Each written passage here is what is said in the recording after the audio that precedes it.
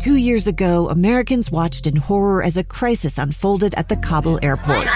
There's desperation and anguish. More than 80,000 Afghans have since arrived in America, but this story is still unfolding. I'm Andrea Martin. In my new podcast, Stranger Becomes Neighbor, we'll find out what happens to these new arrivals in our communities. Who would help our newest neighbors? Follow us at kslpodcast.com, Apple Podcasts, or anywhere else you listen.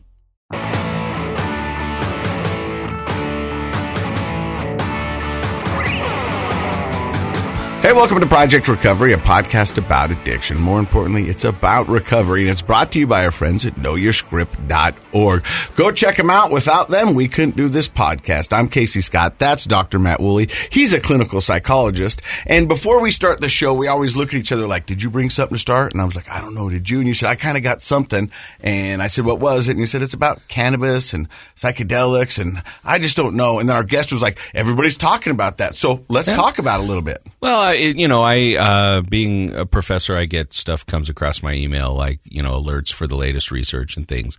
And lately there have been several different research articles, which I haven't taken a deep dive into, but something that I think we in the business have known for a long time, that is starting to become more accepted by the general public. And that is that some people have an intolerance to cannabis and the high levels of THC, which are becoming higher as people vape instead of smoke. And that is causing psychosis, very similar to schizophrenia. So a lot of people can be misdiagnosed. Instead of the technical diagnosis would be psychosis-induced, cannabis use disorder. So the psychosis is just like schizophrenia. And schizophrenia is probably one of the more destructive and for the public kind of scary types of mental health disorders, and it just means that a person struggles with hallucinations and delusions. They have a hard time not being able to or being able to function normally, hearing voices, seeing things that aren't really there, and those same symptoms can be a result of cannabis use. So one of the things that's been sort of discouraging to me as somebody who works with a lot of adolescents here in Salt Lake is that in the last 18 years that I've been here doing this, of course, the ideas around marijuana have changed a lot to the point where I know that a lot of teachers, even in our public schools, are saying, "Oh, marijuana is good. It helps you in a lot of different ways." And as we're seeing it become more legal in different states and more research being done on it, we are finding that there may be some pain management benefits and a few other things. But for the most part, people still don't, they need to embrace the idea that it really is dangerous. And it's a drug. It's a drug, and none of us really know how we're going to react to things that we put into our bodies. We've had how many examples on our show of people who, took a lot of heavy drugs and it didn't do much, yet then they did one thing and then that was their DOC forever. And we just don't know how we're going to react. Yours was Bud Light. Some other kid out there right now is going to be trying marijuana for the first time this weekend, and that might be something his brain can't tolerate. Let's dissect the cannabis topic for just a little bit, because, 20 years ago in college, this was prevalent all over the campus. Don't panic, man. It's organic. You know what I mean? They would say if that. It rhymes, yeah. But they would say that all the time. Sure. God gave it to us, man. This is all right. Yeah. You know what I mean? And then you'd walk around and people would be throwing the Frisbee and playing SEPA or hacky. And they'd be like, one day weed's going to be legal for everyone, man. It's going to be the best thing ever. And I'm like, it's never going to be legal. And here it is legal.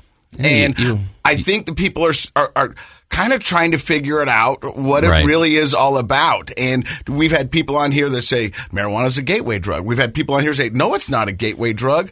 You don't know that. I think the conversation needs to be had with our youth. And the tolerance is going up, the THC. Back 20 years ago, you weren't having this high potency of marijuana. Well, just like any organic material, you can breed it for certain qualities. You can have, different colored strawberries. If you go down to the orchard, you can see that's what they can breed that, or watermelons that have a certain color inside that they don't normally have. And you can do that with THC levels in marijuana. And, of course, that's what's happened over the last 50 years is people have become expert at breeding different strains of marijuana. I think there's an indica, and then there's a sativa. They're the two different kinds that people do. And then they can crossbreed. And then there are variations of that. But I'll tell you the thing that I'm most concerned about are the pens. And so just like you have people who are smoking a cigarette versus vaping nicotine, you can have much higher levels of nicotine in what they're vaping. Same thing with THC in marijuana. And so kids are being misled to believe that marijuana is not harmful in any way. And the research that's coming out on marijuana is saying that's actually not true. Let's talk about this because early on in this podcast, you talked about why the drinking age was 21 and it should be more like 23, 25. And you said the reason why is because we weren't developed enough up in our brain and in the mental health. Is that still correct? So the reason I would push that number back farther is we now know that you have cognitive neurodevelopment through your mid-20s. Mm-hmm. And so we know alcohol kills brain cells. So we're working against our own neurodevelopment when you start using drugs and alcohol at a young age. And so our youth, who somehow now weed is getting a pass or more socially acceptable, probably more accessible than it's ever been. I can tell you right now, a teenager in Salt Lake City, it's much easier for them to get marijuana than alcohol. Really? Absolutely.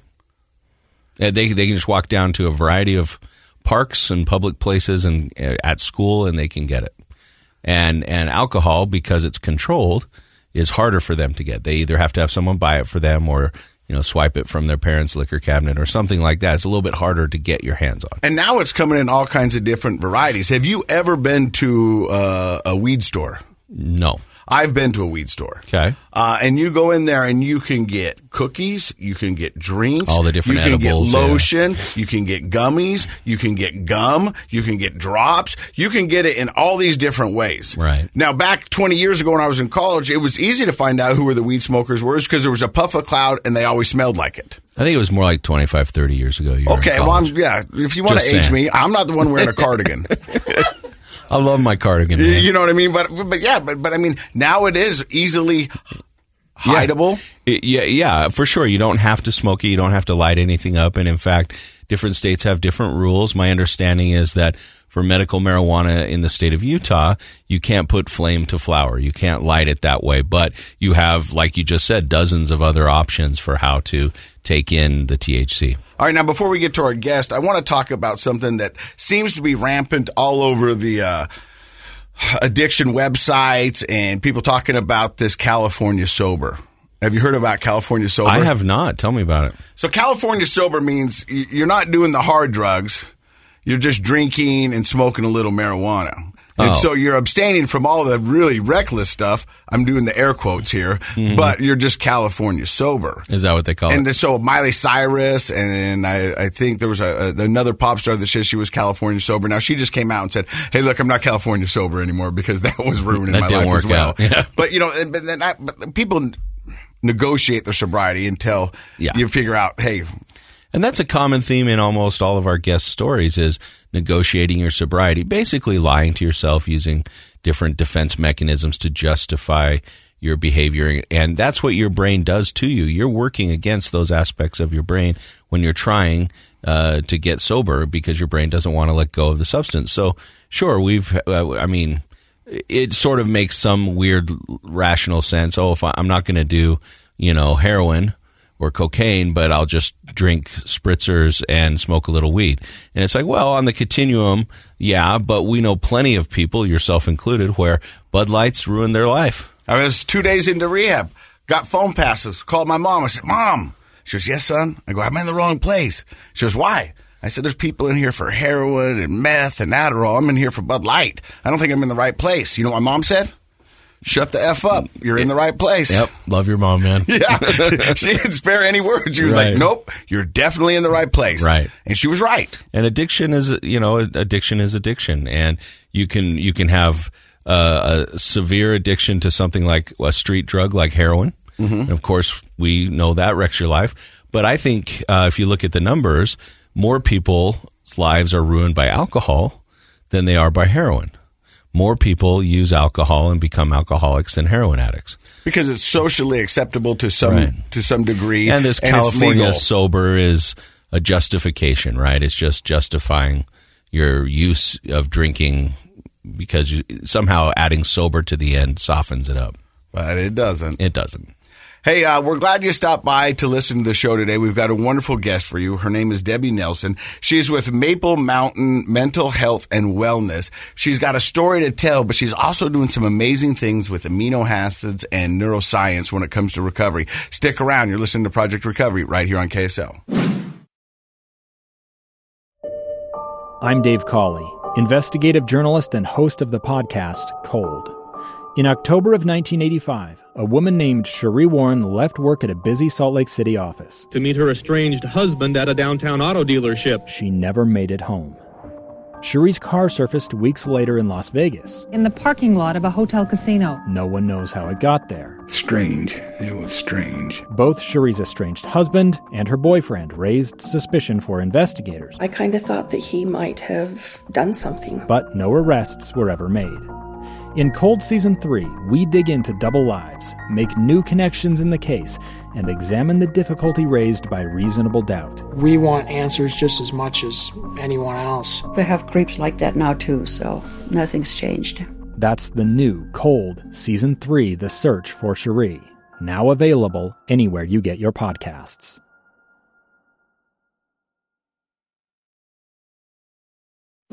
Hey, welcome back to Project Recovery. I'm Casey Scott. That's Dr. Matt Woolley. He's a clinical psychologist, and our guest today is Debbie Nelson. She's with Maple Mountain Mental Health and Wellness. We're going to find out more about that at the end of the program. But before we get to that, Debbie, you got a story to share.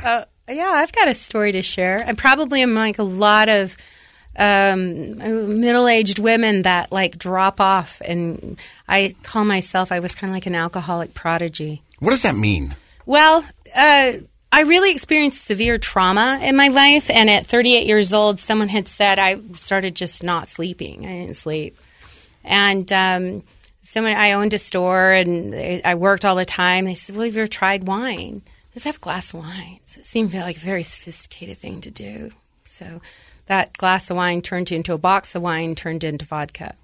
Wow. Yeah. So before we get into how a glass turned into a box, into a bottle of vodka, you said it started with some trauma. Is this trauma when you were a little girl, or was this just trauma throughout your life was just kind of a building trauma? It was building. And I think it was like I had something that was extremely traumatic that had happened, and I was dealing with a business that wasn't quite doing well. I had 5 children. I went through divorce. There was just a lot of things that all of a sudden surfaced, and I went in. I'm a very ADD sort of person. Someone said, try this Adderall, and that was wonderful. That worked just wonderful for me. It gave me what I needed. So did you start the Adderall before? Yeah. The wine? Yeah, and then it was a combination because there's no way you can be taking an amphetamine and not have that affect your, sleep patterns and such. Wait, now I got to stop you because, Dr. Matt, I think this is the first time on this podcast where somebody has said they take Adderall and then said it's an amphetamine. And it is. It is. But I a lot of times I don't think people associate it with like that. Does that make sense? Oh, yeah. People may not know. I mean, you just go by the trade name, and a lot of us are very just kind of, okay, doc, whatever the doc says.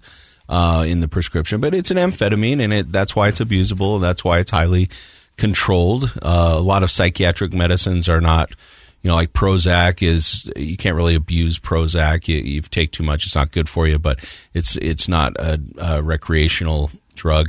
But something like Adderall, it can be if you take it the wrong way. I would say that it doesn't have to, if it's prescribed properly and taken properly, it doesn't have to interrupt your sleep patterns because of the short half-life of those sorts of medicines that fall in that family. If there is usually taken in the morning, if you're taking the right dose that's for your body size and type and all of that, everybody's a little different. But for the most part, by 4 or 5 o'clock in the afternoon, the major effects have worn off. And that's actually why some kids who need it during school, they come home and they struggle doing their homework because they might need a little booster dose. However, most adults who are just told by a friend, hey, why don't you try this Adderall, are not taking it appropriately. They're not being evaluated. They don't have the right dose. And like we've known, they're taking it. Sometimes people crush and snort it, or they double, triple, quadruple a normal dose. And just like any amphetamine, it can be very dangerous for your cardiovascular health. Certainly, it's going to mess with your ability to sleep well and rest. So it's one of those drugs that, when it's used appropriately, can be very, very helpful. I've seen it just absolutely help people. And then, unfortunately, I see a lot of abuse of Adderall and the drugs that fall in that family. Now, I want to stop you real quick because, I'm naive on a lot of things. But what is an amphetamine? The easiest way to put it is it's a stimulant drug. So there are a lot of stimulant drugs. Caffeine is a stimulant drug. Amphetamines or methamphetamines are stimulants. Cocaine's a stimulant. So they stimulate synaptic activity at the very smallest levels of your brain.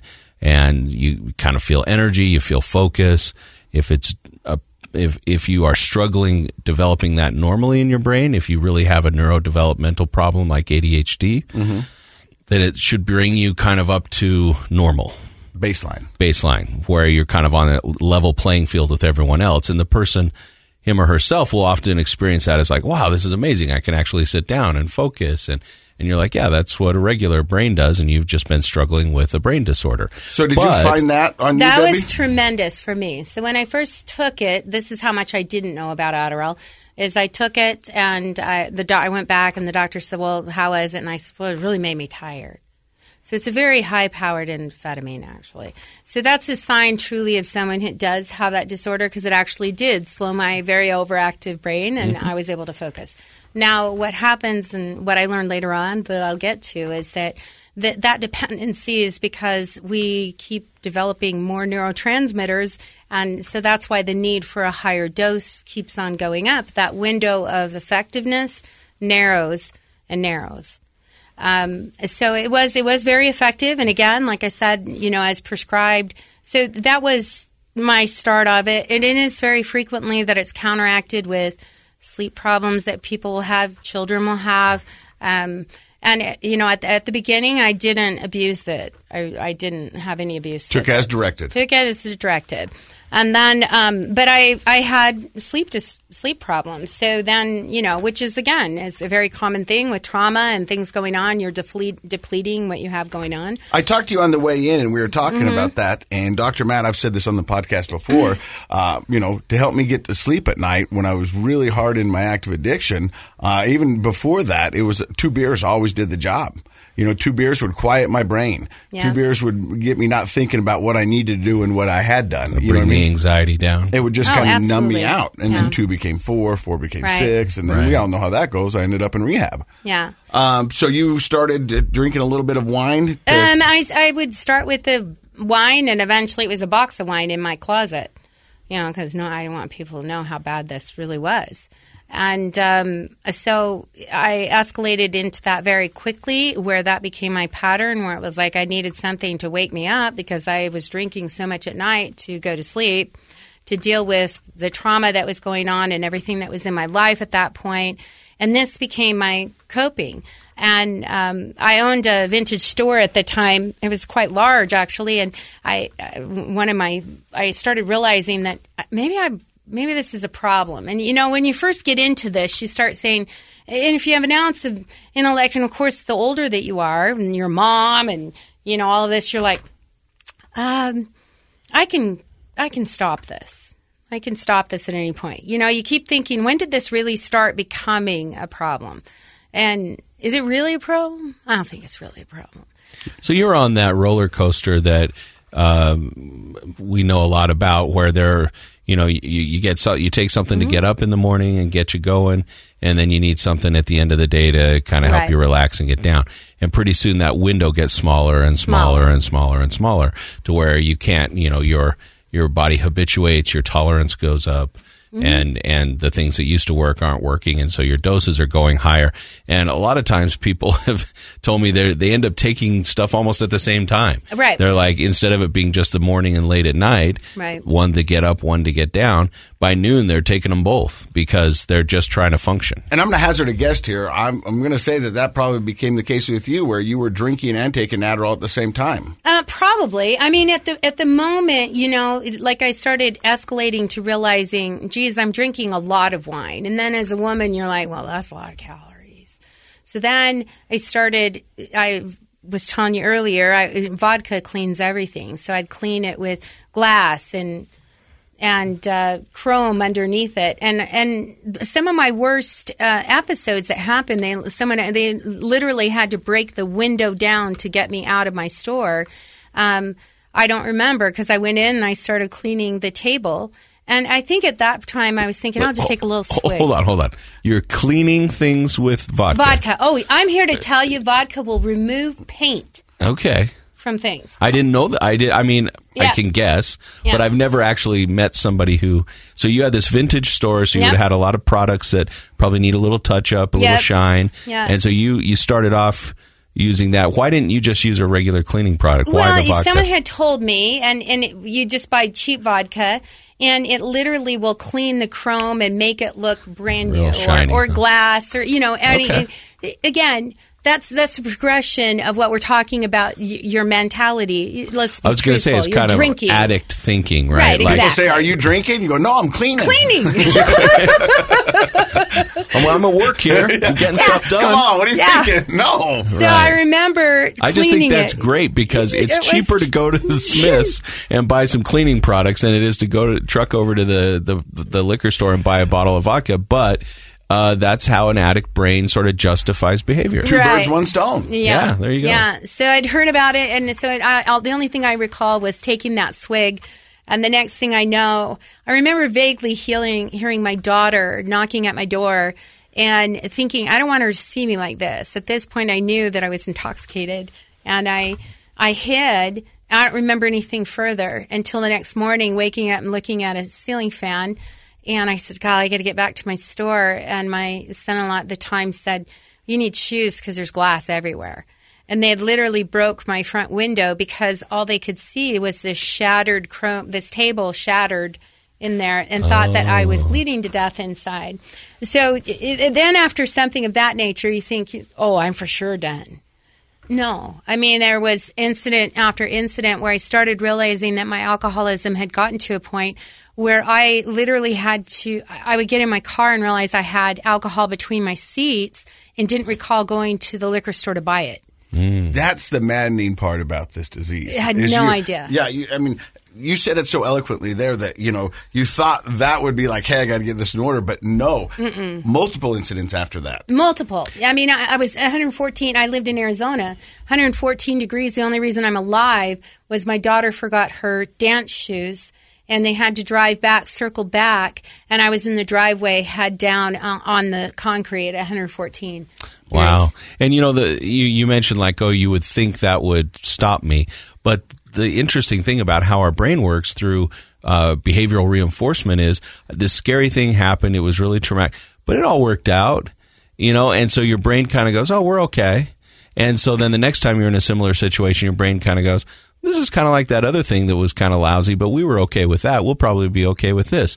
And so your brain sort of starts to work against itself by saying, we got through that last thing, and we'll get through this next thing, and that therefore it justifies continuing to drink. In my active addiction, I can go back and tell you about almost every great time I had while drinking. Mm-hmm. But I'd struggle to find all the times that I messed up. Now in my sobriety, I look back and I can tell you, and I can pinpoint and I can show you all the times I messed up. And I've had to sit through those, and I've had to come to, be okay with it. You have to accept yourself in order to move on. I can't go back and change it, and I know it happened. But back in my active addiction, I blatantly put that out of my brain. And sure. People could have come up to me and said, remember this? I go, nope, I don't. Yeah. Don't remember it, but now I do. Yeah. So we're going to find out more about Debbie's story. You're listening to Project Recovery right here on KSL.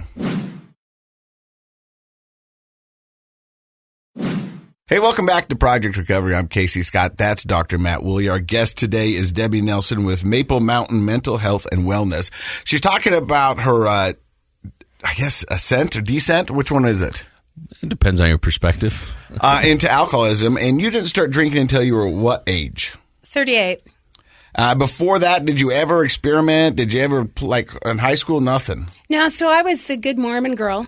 And I like to say that that's probably one of the parts that so many people are suffering within the religion, that they'll find something and then it's kind of hidden. They don't want to talk about it. But matter of fact, I think even in early sobriety, it was like, well, I don't want to, you mean I'm not one of those people. And the bottom line is that I started my career or my knowledge of substances or abuse later in life. I would evolve to that to a higher level, just the same as anyone else, if I had started when I was 14 years old. Mm-hmm. So opposite of you saying, I have all these great memories partying, I associate drinking with dealing to numb the trauma and other issues that were going on in my life. So it was not something I look back on necessarily and say, well, that was great. That was just what... It was self-medicating. It was self-medicating. And I think many, many people that have addiction issues will attest to that it's self-medicating. Something the trauma, self-medicating an imbalance that's going on in their life, and it addresses it so well that that's what they do. So after multiple incidences of you drinking vodka cleaner... right. Listen, that was it. I'm here to tell you. No, I know. I get it. I'm telling you. And you said your son-in-law and your kids, were like, hey, you got to get some shoes on. There's glass everywhere. Does this come to a boiling point, or how long do you try to navigate this road? I continued to do it when I passed out the last time, and I was at 114 degrees. At that point, my sister, Danette Forward, was in the industry that was up here, and she was like, you need to get help. And at that point, I remember the only thing I could even admit to at that point was saying, I think I called her and I was very hungover and I said, I need help. And that's all I said. So she immediately put this in order. Now, she knew all too well that quickly would be backed out. Immediately I'm thinking, this is nuts. You almost want to take it back right after it comes out of your mouth.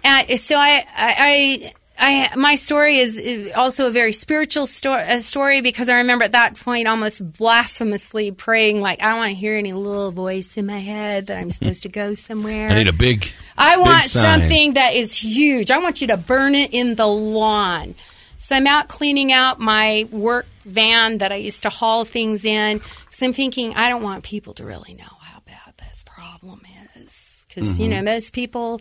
There's a lot of shame around alcoholism, especially, I think, in your case, where a person is doing it just primarily as self-medication. Right. So there's shame around having problems in the first place, and then there's shame about how a person's dealing with their problems. And, of course, people do all sorts of things to try to hide it. Right. So I blasphemously said this prayer, said burn it in the lawn, went out and start cleaning out my van with a big trash bag, thinking I don't want my people to find how bad this. And anyone that has addiction issues realizes you find those bottles everywhere. You find the pill bottles everywhere that you've put underneath the seat. You've stored them in stashed everywhere. Yeah. So I literally, beer tops. I literally had this trash bag in 114 degree heat, and a man came over that was a neighbor, and I didn't really know him.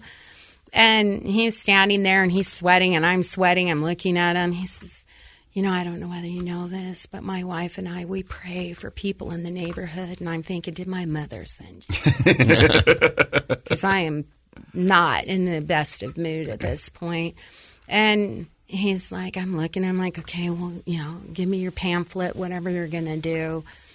And he says, I just want you to know, for 3 nights, I've not been able to sleep. Okay? Again, give me your pamphlet. And I just have to deliver a message that he sees you, and he knows you, and he loves you. Now I think I can go to sleep now. And he left. And that was my mess, because at that point, immediately, I was thinking, I don't think I'm going to do this. I'm not going. And I saw that as a very clear directive that I was on the right path, that I really did need to do this. Now, it's not to say that your recovery story, you go places, you still have this part of you, that egocentric part of you that says, I've got this. They don't know what they're talking about. And They've never met a person like me. Yeah, they don't know what I am or what I'm doing. And I have story after story. So I challenge anyone I ever talk to or deal with to say, put it to the test. I don't care whether you believe in God, whether you meditate, but if something's right for you, it's going to blight something. You're going to be driven to the people and the places that will help you. So that very same day that you were praying, this fellow stops out. Yeah. Right there out in the lawn. Yeah, wow. So I left. That's impressive. I left and then met another person on the plane. All I could think about was that I had business class. I was going to get 2 drinks, so at least I'd be able to drink on my way. Another lady sits beside me, and I've got a hot guy that's in line. I'm thinking, this trip is not going to be bad. Good-looking guy, got 2 drinks. Lady says, looks like Rose from the Titanic. I'm really sorry. I don't drink. Do you want mine? It's even better. Right, you got 4 now. Yeah, I have 4 drinks. Like, this is not going to be bad at all. I get there, good-looking guy, and then the little old lady that looks like Rose that gave me her drink ticket says, do you mind if I sit next to that young woman instead? Sure. So she sits next to me, and she happens to be an author. And one of her poems, she looks at it, and I'm looking, I saw you're an author, and she's telling about her beautiful marriage, and I've written this book, and I'm going out, and I'm getting it published, and I'm like, I don't want to hear this. And proceeds to then show me one of her poems, and it was on regrets and how they mirrored your door. And I thought, God, I guess, so that right then the drink cart comes up. He says, do you want a drink? No, I'm not going to have a drink. And it was like story after story that on this path, I kept saying, what's my next step? What am I missing in this picture? Because I don't want to be this for the rest of my life. So where am I going to need to go? Or what do I need to learn? Or how do I need to heal? Because this has to stop. And you never stop having those doorways opened and pathways of experience if you truly want to get better. If you want to get better. But I challenge people all the time, just because that didn't work, there's thousands of modalities and things out there that will work. Mm-hmm. Don't get discouraged because someone says, well, I don't believe in 12. I don't like 12. Great. You don't like 12-step? There's many other modalities and other places that are support.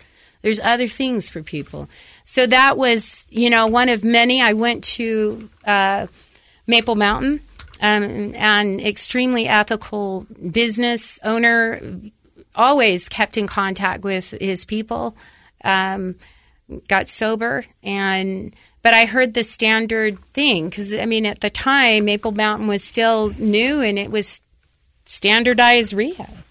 What do you mean by standardized rehab? So I say the business model standardized. Everyone's heard the story or the speech. Look to your right, that person's going to be dead more than likely in this room. And look to your left, this person's going to be out. So out of this room in here, there's probably going to be 2 of you that are going to survive the disease of addiction. You were told this in rehab? In rehab, and which is very common. I had a similar one. When I walked in there, I walked by the same girl for 3 days in a row, and every time I saw her, she'd go, 13. I finally got the guts to go, what do you mean 13? She goes, 13% of us are going to make it. I go, what? And she goes, yeah, that's the statistics. And I was like, oh. I said, well, I want to be one of them. She goes, how do you know? I go, because I get to decide. Right. And so, but that's really what the numbers are out there. And I don't even know if they're that high anymore. I think it's below even 10%. So the business woman in me and just my age, I immediately started thinking there's something wrong with this picture then. Something terribly wrong. Because if we had cancer and someone says you have a less than 10% success rate, how many people give up? Because this is the business model they've been taught, that you have 12-step meetings and you have rehab. Or that's your rehab, and you have counseling and you have medication. I left with a big bag now of medication to manage my, mental health issues, which were evident. Obviously, I was self-medicating.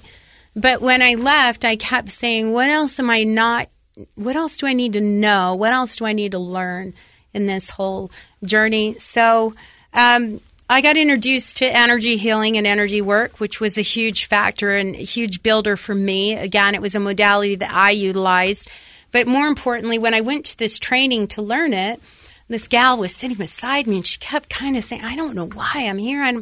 This one just doesn't really connect with me. She was very, into all of it. I've learned other. Mm-hmm. And day 2, she looked over at me, and she said, I know why. You're going to work with Julia Ross. She wrote The Mood Cure. You need to go home and read that. A lady told you this? She just told me. So I went home, and I read The Mood Cure, and a light bulb went off. And I served on the Alliance for Addiction Solutions. I became trained in amino acid therapy. And it was an absolute life-changing thing for me. Just reading the book alone, The Mood Cure, was huge life changer because I said, well, if someone had told me this piece. Now, like I said, the trauma was what kicked off kind of all of these other self-medicating factors. And so reading it, I thought, how come there aren't more people that are learning this piece in rehab centers, in addiction recovery? Because the truth is there's pioneers that are in it that have done 30 years of substantial scientific research. Kenneth Blum has written several books that studied the alcoholic brain. And what he learned was that our frontal cortex becomes engaged in addictive behaviors.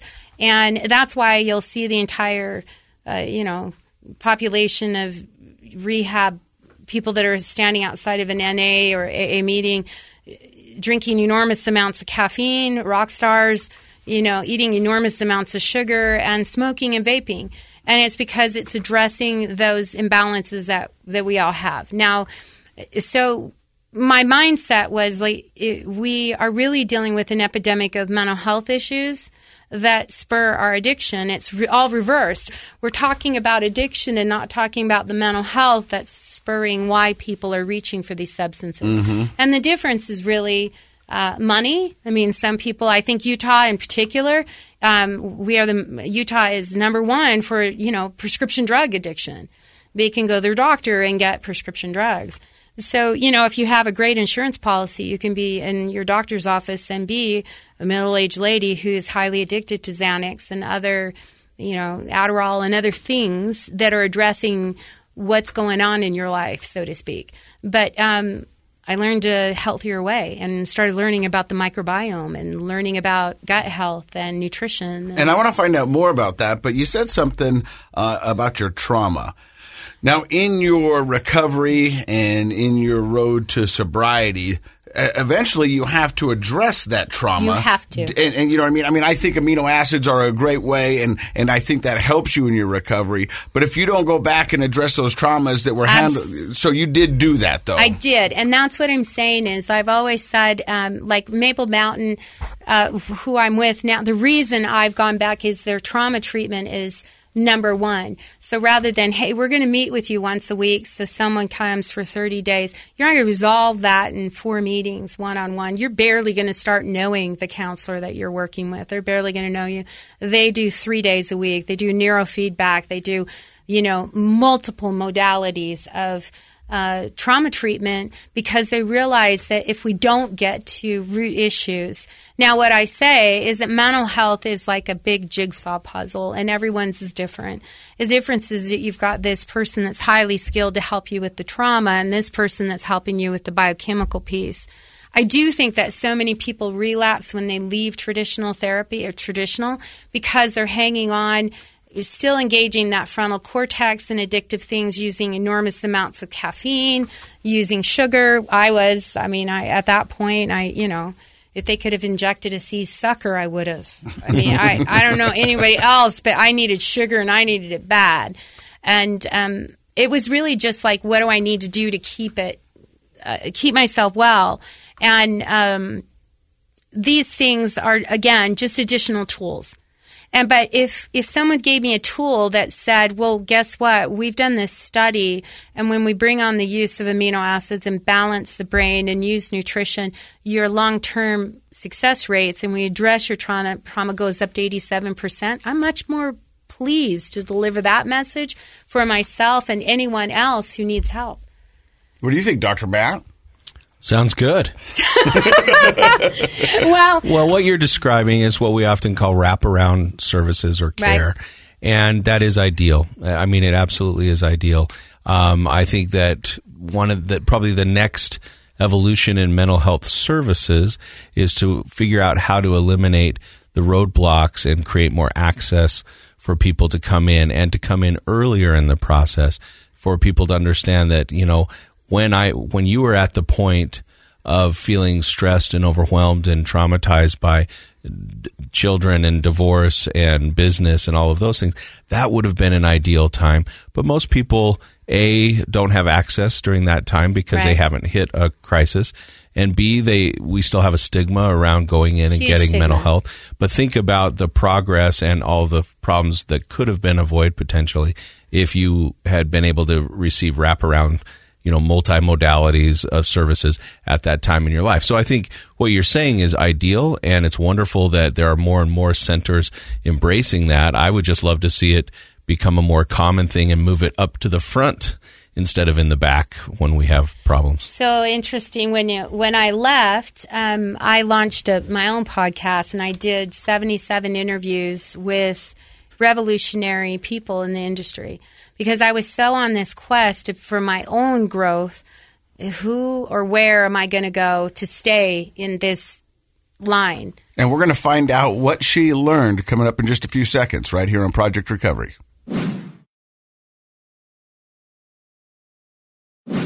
Hey, welcome back to Project Recovery. I'm Casey Scott. That's Dr. Matt Woolley. Our guest today is Deborah Nelson. What do you go by? Debbie. Debbie? Yep. And Debbie, she works at Maple Mountain.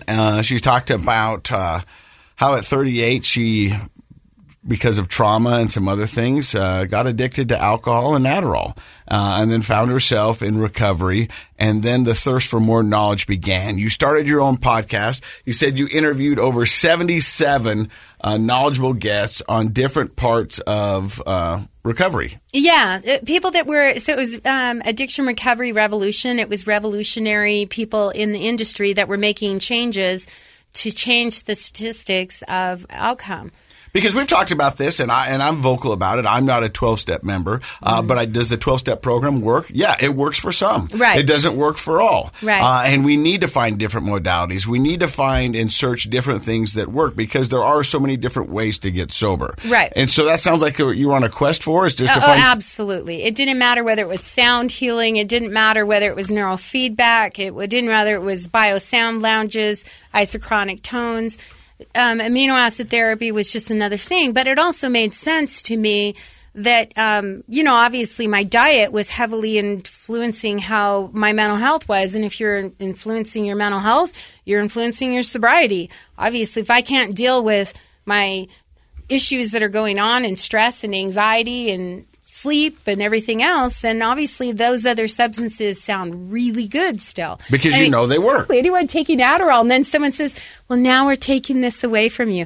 I don't think so. You don't want it. You need a substitute. You do. And what I realized, though, was that I needed things that were going to build my dopamine receptors, because that's what Adderall does. And when someone has the deficiency, so becoming trained in amino acids, that light bulb went off, because they were like, oh, yeah, well, a person that cuts, a person that is a thrill seeker, people that are addicted to opiates, people that are alcoholics, it's endorphin deficiency. How do you deal with endorphin deficiency? There's amino acids that actually, and there's scientific tests. I mean, there's neurochemists that are studying the saliva and urine and literally can come back and say, this neurotransmitter is not working properly. So when you have that information, you all of a sudden say, wow, you mean there's something naturally that I can take that's good for me, that's not going to hurt me, that actually is going to help with my ADD. Now, I understand we all have predispositions for different things. I think sometimes a big part, too, is starting to do that therapeutic process of saying, that's just how my brain works. It's me, okay? I'm okay with that. I know what I'm good at. I know that I'm not so good. And as you get older, you're a little bit better at not camouflaging or feeling inadequate. I don't really care if I'm great at doing bookkeeping. I won't ever be good at it. I don't care if I am good at it. I don't beat myself up, but there's someone that is. So, there's all different aspects of it. But so the amino acid and the neurochemistry piece along with the trauma piece, I felt like the evolution of treatment is now here. Because before, most people used to hear not that long ago that if they didn't employ or go for a 12-step program or readily, that they were doomed. It was kind of like apostatizing from a church. I mean, you're not a part of 12-step, you're going to be dead.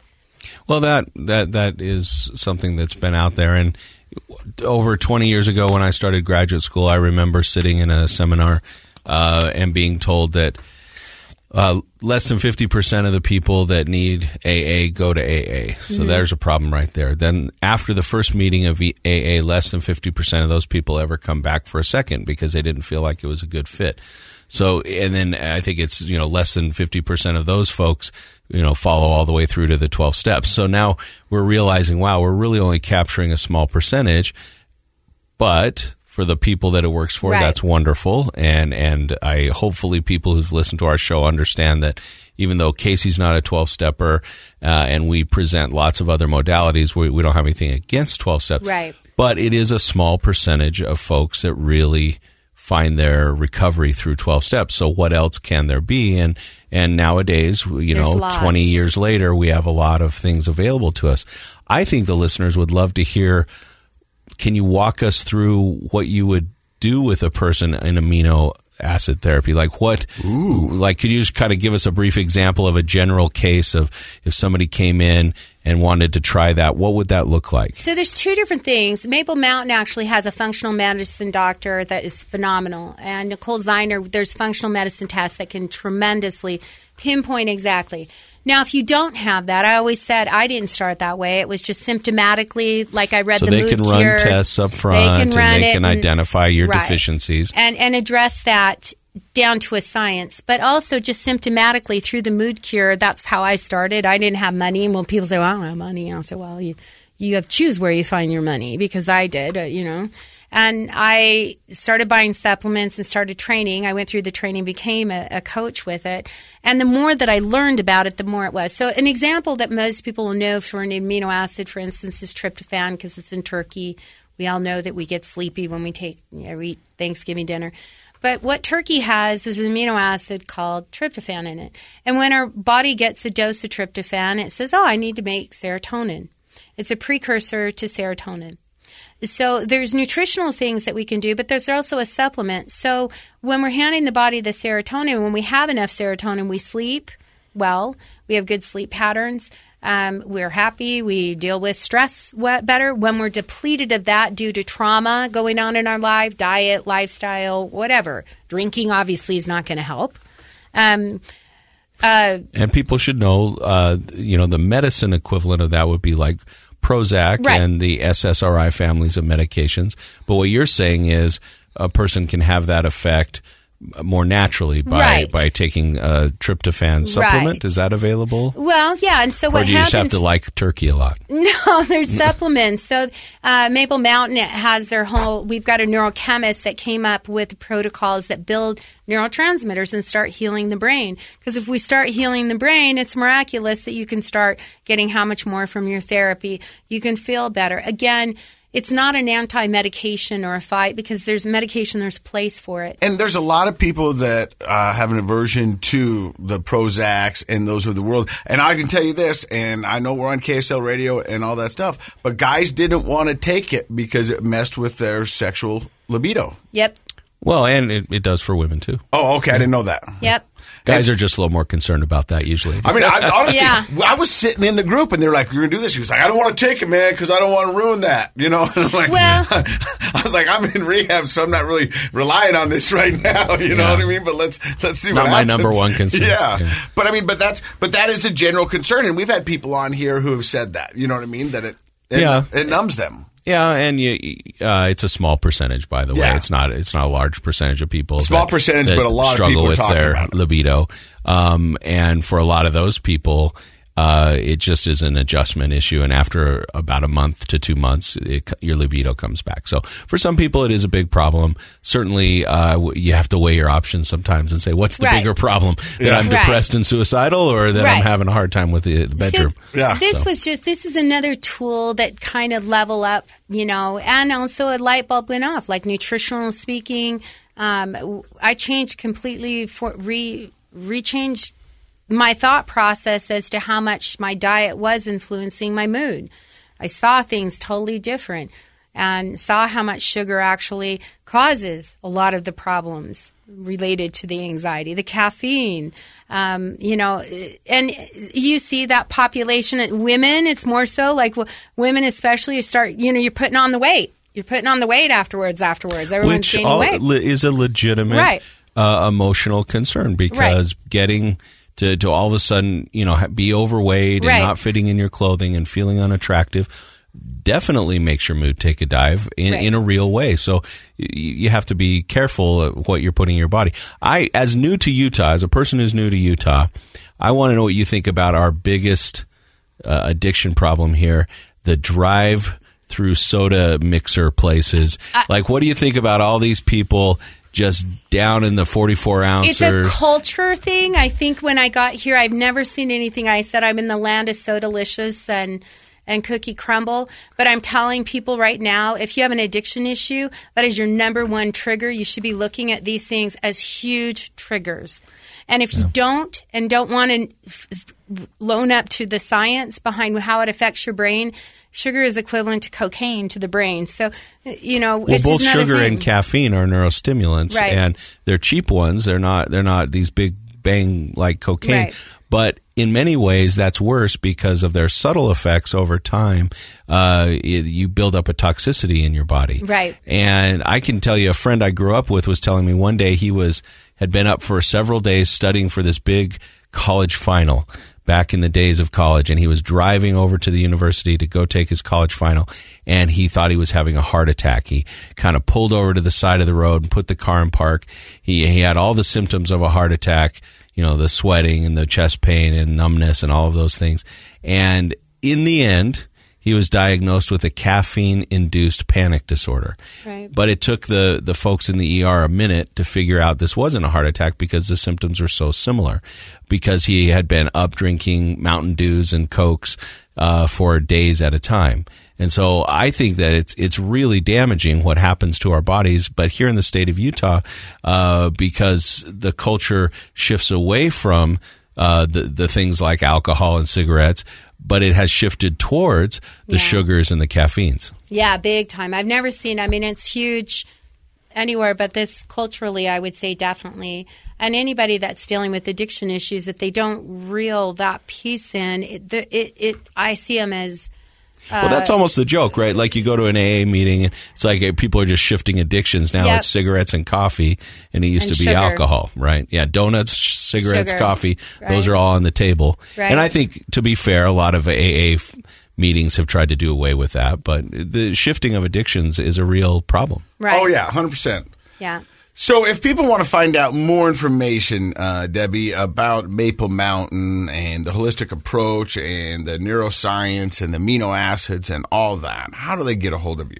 Well, Maple Mountain, well, number one, you start with a Google, because it will bring them to our website that will teach them exactly how and why we're different and what they're doing differently. It is cutting edge. We've brought on neurochemistry, functional medicine testing. We have intense trauma treatment. They have an outstanding trauma treatment program. So it's paired together, but it's an educational piece that when people find it, all of a sudden for the first time, they're like, I didn't know that there was all of this that's available. I didn't know that there was so many things that can help me with my mental health. And we've changed it. We're primary mental health. Maple Mountain is, because we firmly believe it's the mental health that comes first, and the byproduct of mental health is addiction. And that's what's reversed, is that traditional treatment is we have addiction with mental health. No, we have mental health issues with addiction. So what you're saying is, and I think this would be fantastic, let's say somebody's listening to the show and they've never necessarily considered themselves an addict, but they don't drink alcohol, they don't use prescription drugs inappropriately, etc. But they're listening to this today and they're thinking, oh my gosh, I might have a problem with the drive-through soda mixer places, and I might have a problem with sugar and caffeine. They could come and get some help with you guys? Well, I don't even know the sugar, but what I'm saying is the mental health, because what we have is a crisis of people on Xanax that don't know where to go. because they don't consider themselves an addict. They consider themselves medically dependent, and they don't know how to find mental health that's really going to help them get off of that. We have an epidemic of people who are medication resistant. They're on enormous amounts of psychiatric medications. Nothing's helped. So primary mental health is now scaling up and introducing science, where typically in this field it's always been symptomatically diagnosed. And you have this disorder, you have this one, this is your DSM code. But nobody's looking at the science behind what's driving it, or the neurological problems or the psychological problems. So now all of a sudden it's amazing to hear a neurochemist say, well, you actually have a bacterial infection that caused the anxiety, and someone has suffered from it for 20 years, taking high doses of Xanax. We have someone in our center who has mold toxicity. Okay, if you have been exposed to mold, you are going to have enormous amounts of anxiety. If you have Lyme disease. So there's many, many other contributing factors. So we have a population of people that are medication dependent, med resistant. And I would say some of these medications, I think Xanax, truthfully, anyone that's on a benzodiazepine, it makes heroin look easy, because their central nervous system, and that's their only. So if that is your only coping mechanism, how do you help a person? Otherwise, it's just we're taking you off the Xanax, and it's just like me going off of Adderall. What do you mean? I have a legitimate issue. How am I going to deal with this now? What do you mean I can't take Adderall? I personally had evolved to a point where it's like, yeah, I don't want to take the high doses. So wow. She's got a lot of information, a lot of energy, and I am so grateful that she stopped by the show today to talk about all the wonderful things that they're doing at Maple Mountain and through your recovery. So as of today, how long have you been sober? 8 years. Woo. Congratulations. That's amazing. Yep. Way to go. Dr. Matt, any last thoughts?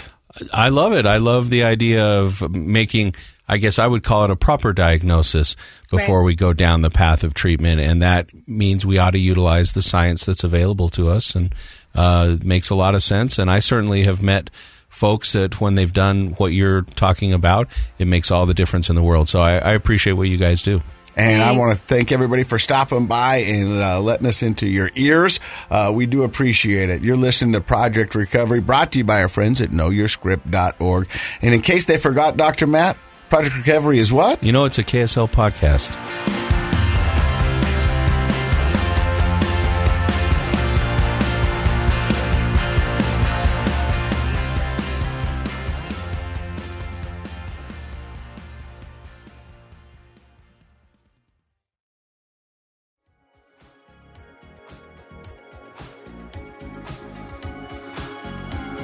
The contents of this program are for informational purposes only. The program is not intended to be a substitute for professional medical advice, diagnosis, or treatment. Always seek the advice of your physician, licensed therapist, or other qualified health provider with any questions you may have regarding a medical condition. Never disregard professional medical advice or delay in seeking it because of something you've heard on this program.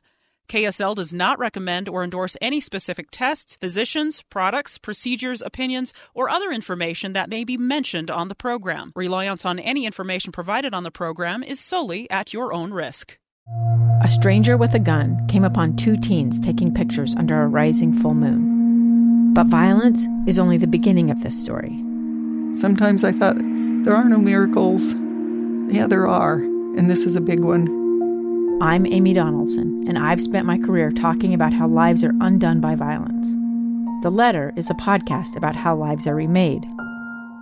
Follow The Letter at theletterpodcast.com or wherever you get your podcasts.